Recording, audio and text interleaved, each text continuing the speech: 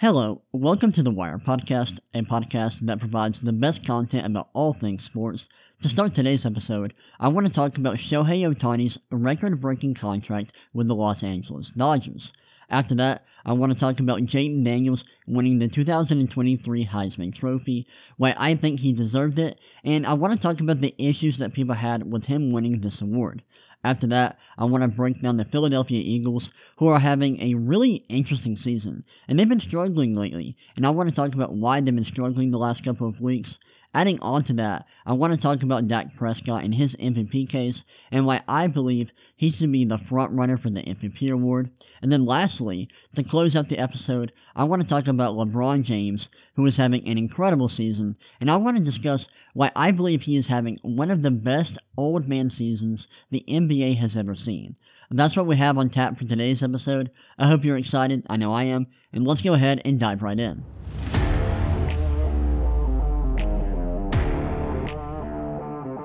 Alright, let's get started by talking about Shohei Ohtani's record-breaking contract with the Los Angeles Dodgers.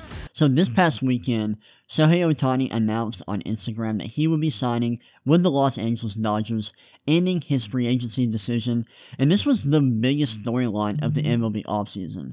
Everyone was waiting to see where Shohei Ohtani would go, which team would he sign with, and there were a lot of teams that were trying to sign him. Obviously, the Angels they were trying to bring him back.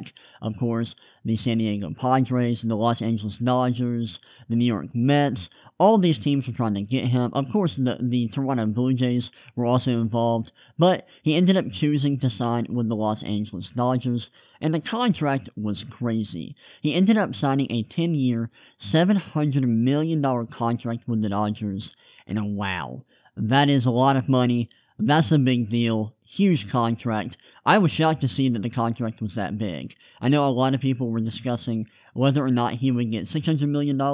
I remember over the last couple of months seeing a lot of podcast clips where even MLB players were asked whether or not they thought he would get $600 million, and the Dodgers said, "Hold my beer, we're going to give him way more than that. We're going to give him $700 million. Before I talk about whether or not I think he is worth this contract, I want to discuss how MLB reporters were, covering his decision this weekend, because there were a lot of false rumors going around on Saturday, and I want to discuss that whole situation. So, if you are not chronically online like I am, you may have missed what happened on Twitter on Saturday. On Saturday, there were a lot of rumors about Shohei Ohtani going to the Toronto Blue Jays. I saw some reports that it was happening, that he was going to the Blue Jays, and even though it hadn't been made official, people were reporting that it was basically a done deal. And at one point on Saturday, there was like a flight that was going from California to Toronto,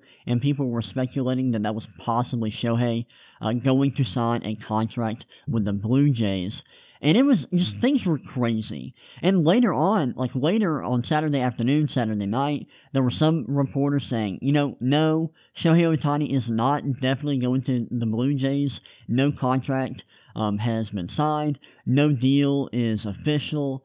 And so you had some reporters reporting that he was going to the Blue Jays, and you had other reporters that were saying that no, he was not going to the Blue Jays. It was possible that he would, but no deal had been officially agreed to, and it was just really weird, and people were criticizing the MLB reporters, and rightfully so. It was just a really odd situation. It was bad journalism, and I say that as someone who recently just graduated with a degree in journalism, so I thought it was really funny, but also really bad, and it was a bad look for MLB reporters. Just a really odd situation all around.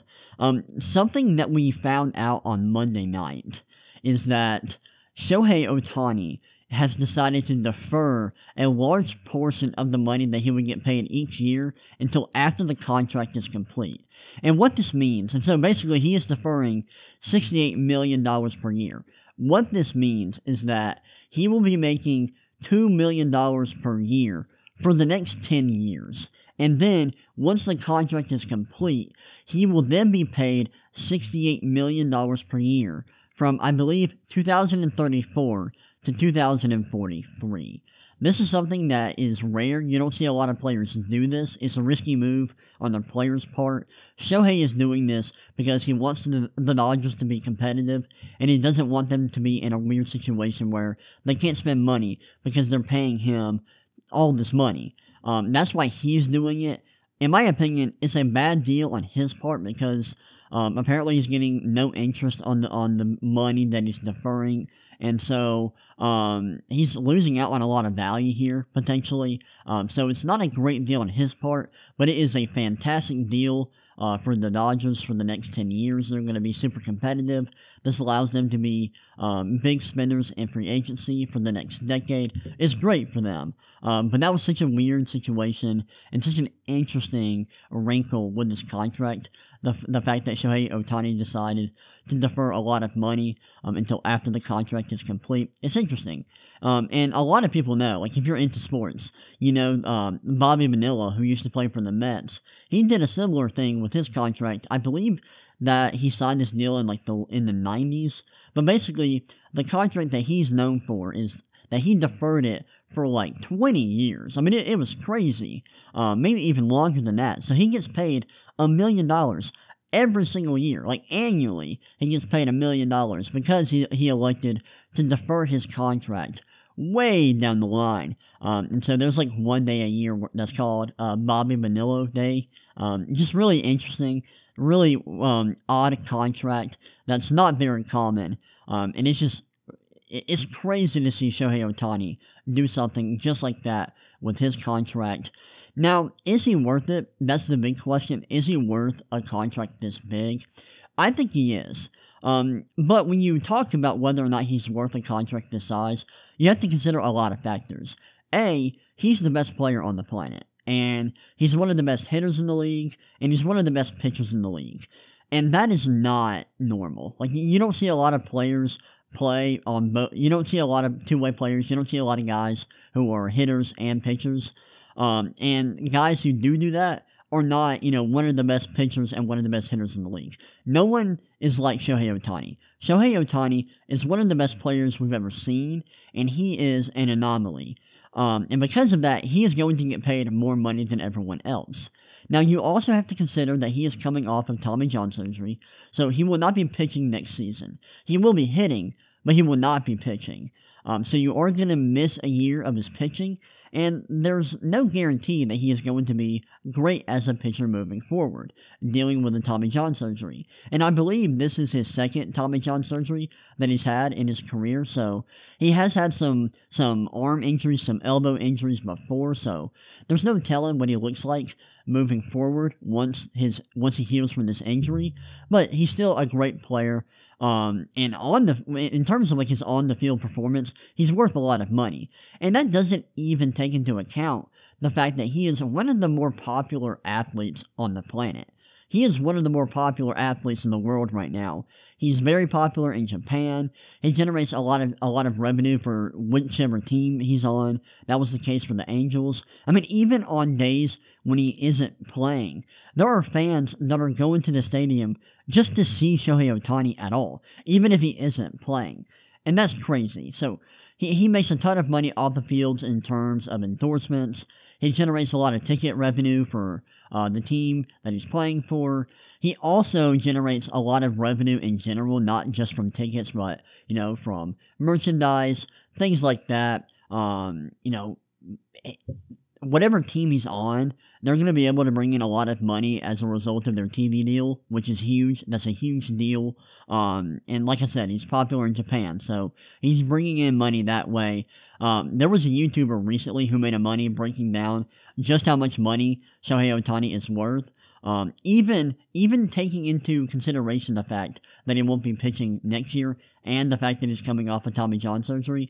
And this YouTuber, which I'm forgetting their name off the top of my head, I apologize about that, but this YouTuber found that he is worth well above $600 million, and I think that this contract is worth it. I think it's going to be worth it for the Dodgers. I think the fact that Ohtani just provides so much value off the field, as well as providing exponential value on the field, as a result of just being a great baseball player, makes this contract worth it. It'll be really interesting to see how it plays out with so much money being deferred until like 10 years down the line. That's weird. That's not normal. We're not used to seeing that, so it'll be interesting to see how that plays out. But yeah, this is a wild contract. Big deal. As a Braves fan, I hate to see Ohtani go to the Dodgers of all teams, but yeah, they're going to be a good team. It'll be really interesting to see what else they do in free agency to fill out that team, to fill out their pitching staff, because they need to do that. They need to work on their pitching, but man, that lineup is nasty with Mookie Betts, Freddie Freeman, Shohei Ohtani, Trey Turner, all the guys they have, Will Smith. Like, that lineup is going to be great. If they can get some pitching, they should be the favorites to win the World Series. But yeah, what a deal. What a conclusion to the Shohei Ohtani free agency saga. It's crazy. It's been a lot of fun keeping up with that. But yeah, those are my thoughts on the contract and whether or not I think Shohei Ohtani is worth $700 million. Now let's move on. Talk about the Heisman Trophy and why I believe Jayden Daniels is very much deserving of the Heisman Trophy. Okay, now let's talk about LSU quarterback Jayden Daniels winning the 2023 Heisman Trophy. The Heisman Trophy ceremony was this past Saturday, and it was officially announced that Daniels had won the award, and people were not happy at all. There were a lot of people that thought that Jayden Daniels was deserving of the award, but there were also a ton of people that thought that Michael Penix Jr. deserved it, and there were a lot of people on social media who were very upset that Jayden Daniels won. And the big issue that people have with Jayden Daniels winning the Heisman Trophy is mainly the fact that his team, LSU, was not amazing this year. They were good, but they were 9-3, and they were not a playoff contender, while Washington, who Michael Penix Jr. plays for, was undefeated. They were 13-0, won their conference championship, and now they are in the playoff. Another criticism I heard, or another issue that people raised with Jayden Daniels winning the Heisman, is the fact that he didn't really have a signature Heisman moment. While Michael Penix did, and arguably had multiple of them. You know, he performed really well against Oregon twice, once early in the season, and then again in the Pac-12 championship game, and he also played really well against USC and former Heisman Trophy winner Caleb Williams, and a lot of people pointed to those games and those performances as Michael Penix Jr.'s Heisman moments. And Jayden Daniels just didn't really have a signature Heisman moment like that, and those were the big issues that I saw people had with Jayden Daniels winning this award. Now, I understand why people care about those things, and I understand that people care about things like team records and Heisman moments when discussing whether or not an individual player deserves the Heisman Award. I understand that, and I get it, and I realize that people care about that stuff. I don't care about that stuff, and here's why. Let's start out with team records, and why I don't think that should play a huge role in a player's Heisman candidacy. In regards to the quarterback specifically, they control a lot about a team. They're the most valuable position in the sport, and so they have the biggest impact on a team. However, they can't control everything, and I think it's a little bit unfair to punish them for their team records, at least in some cases, especially with Jayden Daniels. And I'll talk about why I don't think it's fair to punish him for LSU's record. Like, a quarterback cannot control everything about a team's record in general. And that's my biggest issue with people using a team's record to punish a player in regards to their Heisman candidacy. Now let's talk about why I think, or why I have an issue with people using Heisman moments. And this is something that people talk about a lot. I mean, I remember when Joe Burrow won the Heisman, and people talked about his Heisman moment, which was, he actually had like a few moments that you can consider his Heisman moment, like his performance against Alabama, his performance against Georgia. There were a lot of games that could have qualified as his Heisman moment, and that is something that people care a lot about. However, my issue with this is that Heisman moments are arbitrary. They're subjective. And there's no way to prove that a game or a moment is a Heisman moment. And when you even try to compare different players' Heisman moment, like, there's no way to prove that one player's Heisman moment is better than another's. And so those are my biggest issues with this Heisman moment, argument against Jayden Daniels. I just think that Heisman moments are too arbitrary and too subjective to really be used as a serious argument against a player winning the Heisman. When I look at a player's Heisman case, I personally care about performance. I care about a player's on-field performance. I want the best performing player in the league to win the Heisman Trophy. That's what I want. And that's why I wanted Jayden Daniels to win the Heisman Trophy. And I think that's how the Heisman Trophy should be awarded. I think it should be awarded to the best performing player. I don't think that team records should play a big role. I will say that usually the best performing player is on a team that is pretty good, has a winning record. You're not going to see a Heisman caliber player on a team that's like 5-7. That's never going to happen usually. If that ever does happen, that will be the biggest outlier. Usually, a Heisman caliber player is a quarterback, and if a quarterback is playing that well, their team is usually winning football games, and although they aren't elite all the time, they're usually pretty good. That's like my biggest issue with, team records and Heisman moments being used to criticize a player's performance. I want the best performing player to win the Heisman Trophy consistently, and in my opinion, Jayden Daniels was by far the best player this year. You can look at numbers on the surface. He had the highest PFF grade among all quarterbacks. He was first in QBR, which is an EPA-based metric. That's basically EPA per play, adjusted for opponent strength, and put on a scale from 0 to 100, or I guess 0 to 99.9, where 50 is average. His QBR was first, the best in the nation. He also ranked first among quarterbacks in total EPA, so basically like total value there. And his season was one of the best we've ever seen. His season this year ranked top 3 all time in QBR and total EPA for a single season. And that data goes back to 2004. So it's not all time. It doesn't go back throughout the history of college football, but that's still a pretty long time. And it's very, very impressive, the performance that Jayden Daniels had this year. Now, I do want to point out, and I do want to say that I think that team performance can be used as part of a player's Heisman candidacy. For quarterbacks specifically, I think you can look at the performance of their offense and use that in their favor.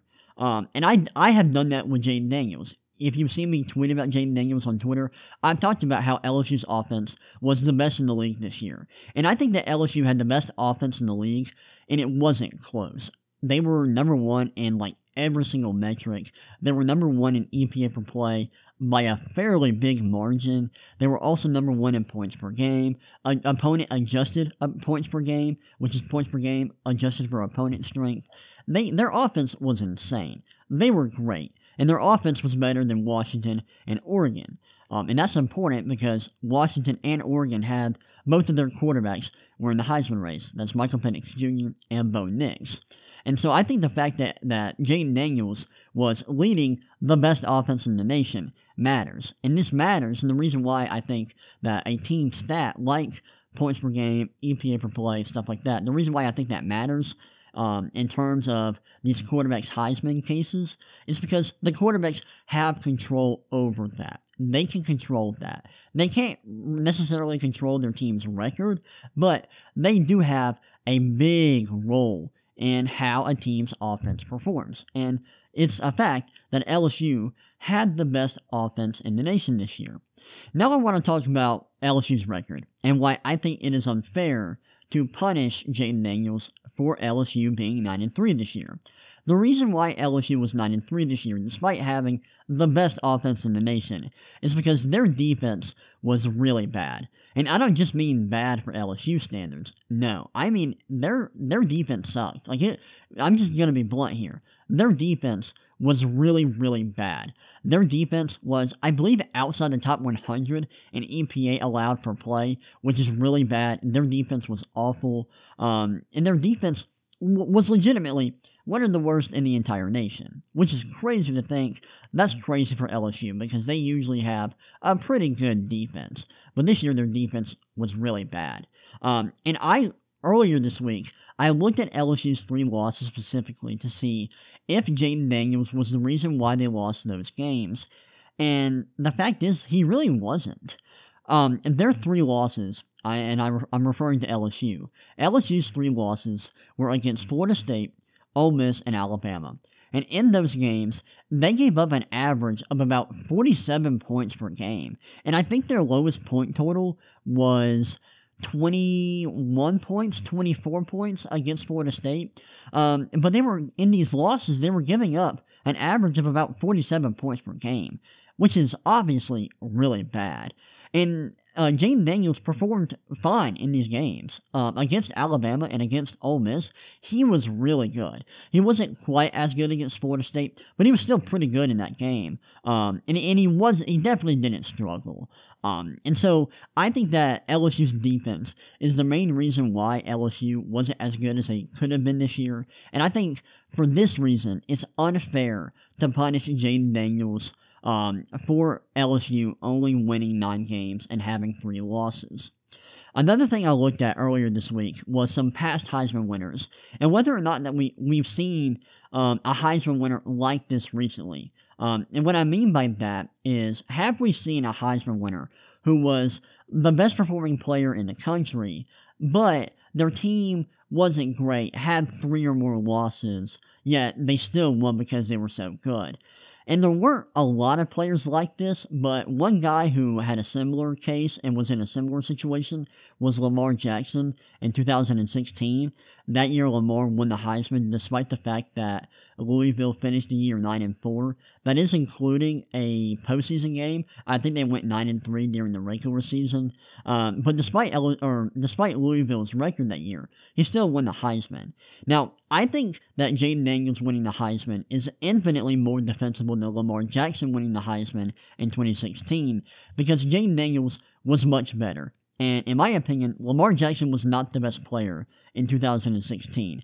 Baker Mayfield was. Baker Mayfield had the best numbers. Oklahoma had a better offense than Louisville that year. And Baker Mayfield was just by far the best performing quarterback that year. And I'm not really sure how he didn't win the Heisman in 2016, but whatever. This year, Jayden Daniels was by far the best performing quarterback.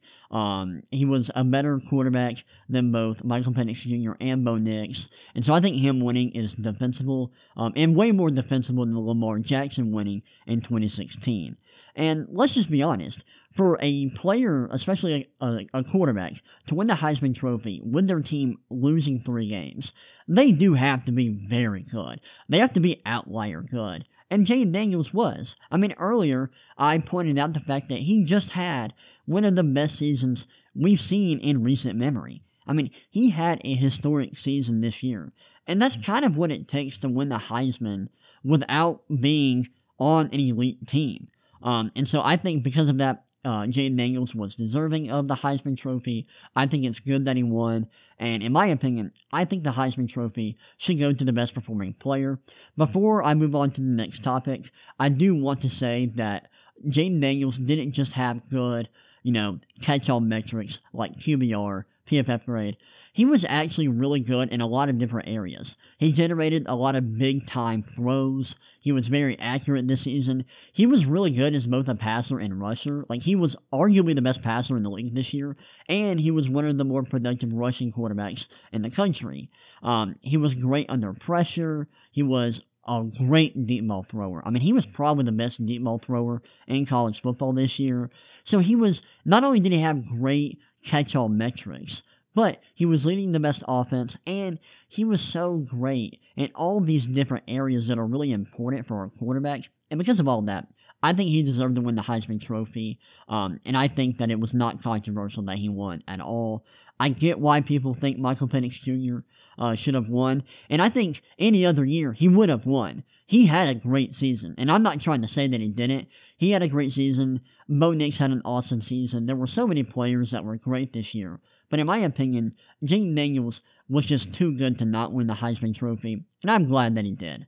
And those are my thoughts about the Heisman Trophy race this year, and why I think Jayden Daniels definitely should have won the award, and why I am glad that he did. Now we can move on, talk about the Philadelphia Eagles, why they've been struggling recently, and also why I believe Dak Prescott should be the front runner for the MVP award.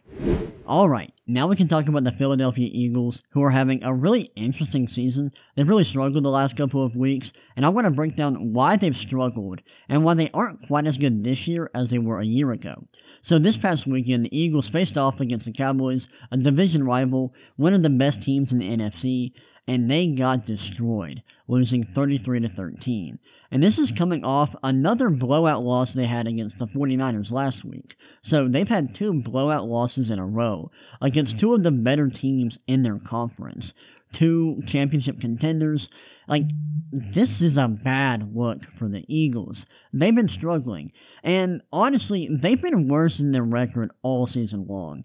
And it has been really apparent the last 2 weeks. And when I say they've been worse than their record all season long, I mainly am referring to their point differential. I think that point differential is a great metric for measuring team strength. I think it's just, and it's not, it's very surface level. I think if you wanted one metric to show somebody, hey, this team is overperforming or underperforming their record, here you go. So I think it's good in that sense, and I think it's a very solid metric for measuring who the best and the worst teams in the league are. And for most of the season, the Eagles' point differential hasn't been great, and they've had the best record in the league all season long, but they haven't had the best point differential. And so I think that they've been a worse team than their record for basically the entire season, and it's really shown up the last 2 weeks. And I want to break down why that is. Why are they not as good as they were last season? And I think that there are a few clear reasons why. So first off, we got to talk about their defense. Their defense has not been very good this year. Their defense has been bottom 10 in both EPA per play and success rate, and these metrics are very important. They're the 2 most important metrics in all of football. They're super important. And the Eagles' defense has been bottom 10 in both of them. And that was not the case last year. Last year, they had one of the better defenses in the entire league. But their defense has definitely taken a huge step back this year. And there were a few stats that I looked up to kind of see why are they struggling so much this year. And I went to a site called fantasypoints.com, and they have a lot of great data. And you can look at coverage data, so you can look and see how teams are performing when they play certain types of coverage. And so I looked to see how the Eagles were performing in, single high coverage, cover 2, cover 3, stuff like that. And the stat that they had was fantasy points allowed for a dropback. Now, I know I am not talking about fantasy football, but fantasy points per dropback is a decent stat. I think it's a good enough measure for how a team is performing in certain types of coverage. And the website I'm looking at is a fantasy football website.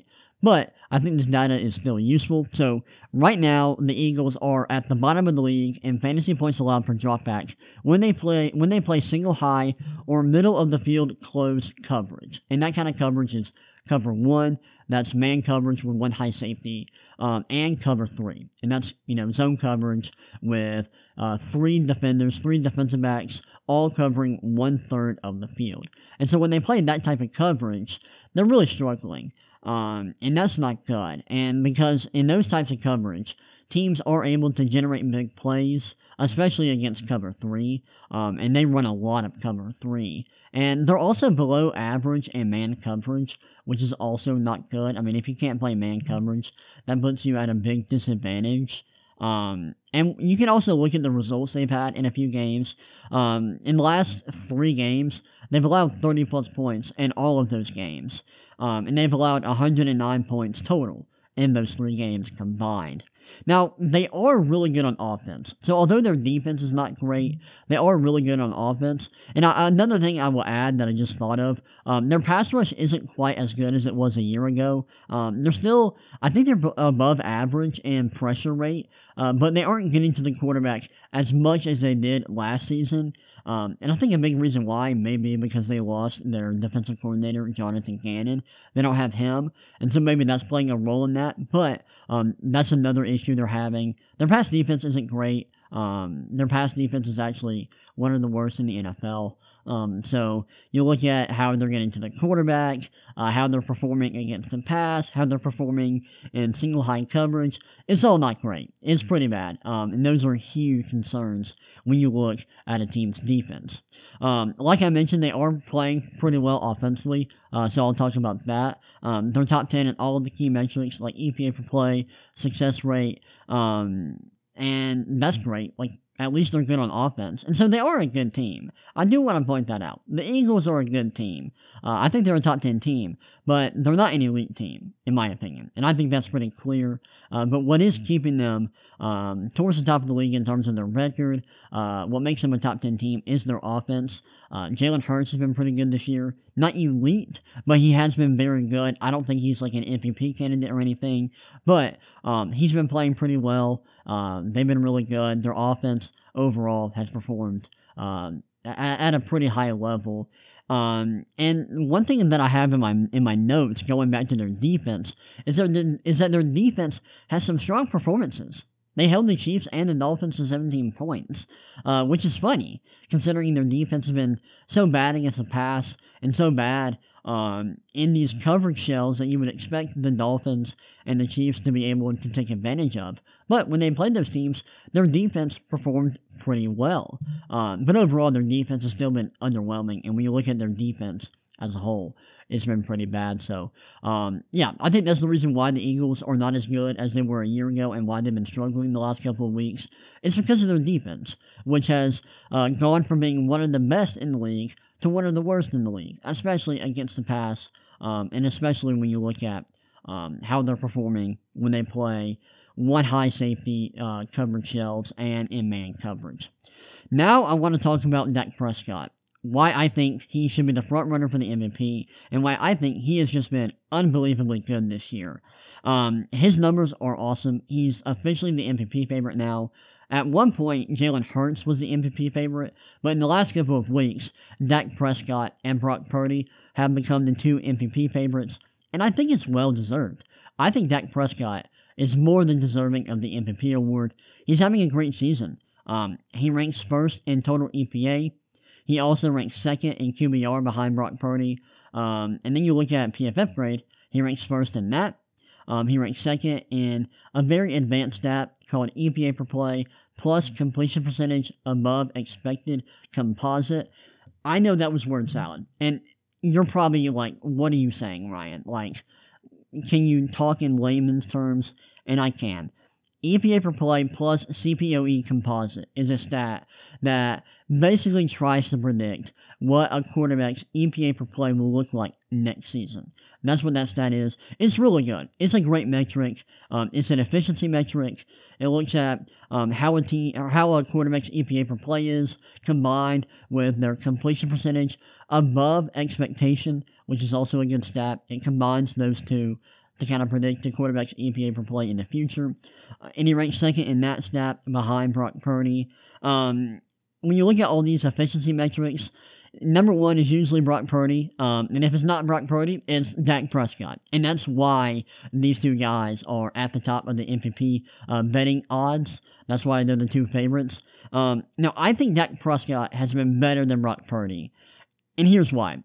He's been really great in a few key areas. He's been amazing as a deep ball thrower. He's been elite under pressure. The last I checked, he was arguably the best quarterback in the league this year under pressure. He's been really good when under pressure, which is great. He's also been fantastic on third and fourth downs. His EPA per play on these late downs is great, and I think it's actually first in the entire league. And he's leading the best offense by EPA per play. The Cowboys' offense has been the best in this metric. They've been really good, and I think for all these reasons, Dak Prescott should be the front runner for the MVP.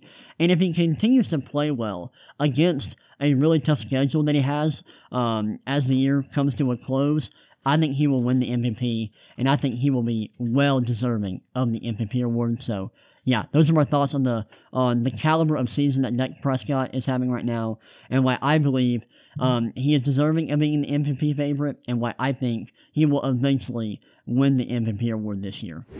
Alright, let's close out this episode by talking about LeBron James, who is having an incredible season, and honestly, he's taking down Father Time. I want to talk about the kind of season that he's having, and why I think that he's having one of the best old man seasons the NBA has ever seen. And that's crazy. It's just, honestly, it's ridiculous how well he's playing right now. He's playing out of his mind, and he's doing the impossible of playing like a superstar despite being 39 years old, which is unheard of. Right now, he's averaging about 25 points, 8 rebounds, and 7 assists per game on 64.6% true shooting. Those numbers are crazy. They are phenomenal. Those are great numbers. And those would be great numbers for like any player, much less someone who is almost 40 years old. Like that level of productivity is crazy for his age. He's shooting really well around the basket and from 3-point range. His scoring efficiency, honestly, has been the best it's been in years. Like, he has really taken a step forward in terms of his scoring efficiency. He's scoring really well around the rim, which that's usually something you see players struggle with as they age, but for LeBron, that just hasn't been the case. He's having a really good season in that area in terms of, finishing around the rim and shooting from behind the arc. His 3-point percentage, I believe, is the best it's been since 2013 when he was with the Heat. So he's shooting the ball really well from the perimeter. He's still a strong passer. His assist rate right now is in the 30s. I don't think he's as good as a passer as he was, a few years ago when his assist rate was in the 40s. But still, he's a really good passer, and like one of the better passers in the league. Not quite an elite passer, but still like a very strong passer, which is great. And because he's such a good passer and such a good shooter, and a good scorer in general, like he's one of the better offensive players in the league this season, which is great. Like that's awesome. Now, what I've been most impressed by with him is his defense. His defense has been good. Like, legitimately good. Not great or anything, but he's actually trying on defense. He's playing really well, off the ball, playing team defense. It's been good. Like, his defensive estimated plus minus, his DEPM of 1.8 is in the 94th percentile. That's really good. And that's another thing that you see players struggle with as they age. Usually as players get older, the amount of effort they put in on defense tends to slow down a bit and get worse, but for LeBron, it's only gotten better, which is great to see. Now, I don't know if he's going to be able to keep this up the whole year, but for now, his defense is pretty good. And I think that, along with the way Anthony Davis is playing, is why the Lakers have one of the better defenses in the league at the moment. So yeah, like, he's been awesome defensively. He's been great all around. His scoring prowess is fantastic. He's been one of the stronger scorers in the league this season. And honestly, this is one of his strongest scoring seasons in a long time. He's taken his game to another level, and he's playing the best he's played, honestly, since he was in Cleveland, which is really hard to believe because there have been times where he's been really good with the Lakers, but he's reached another level, which is hard to believe considering his age, but that's what's happening, and it's why I think he's taking down Father Time. Earlier this week, I looked at some impact metrics. I've talked about these metrics before on the podcast. EPM, estimated plus minus, and BPM, box plus minus. If you're not familiar with these metrics attempt to estimate how many points a player is worth or contributes to their teams per 100 possessions, and it looks at their offense and their defense. I want to start by looking at where his EPM ranks. For him, his EPM this season is the best it's been since 2020. That's the year that the Lakers won the championship.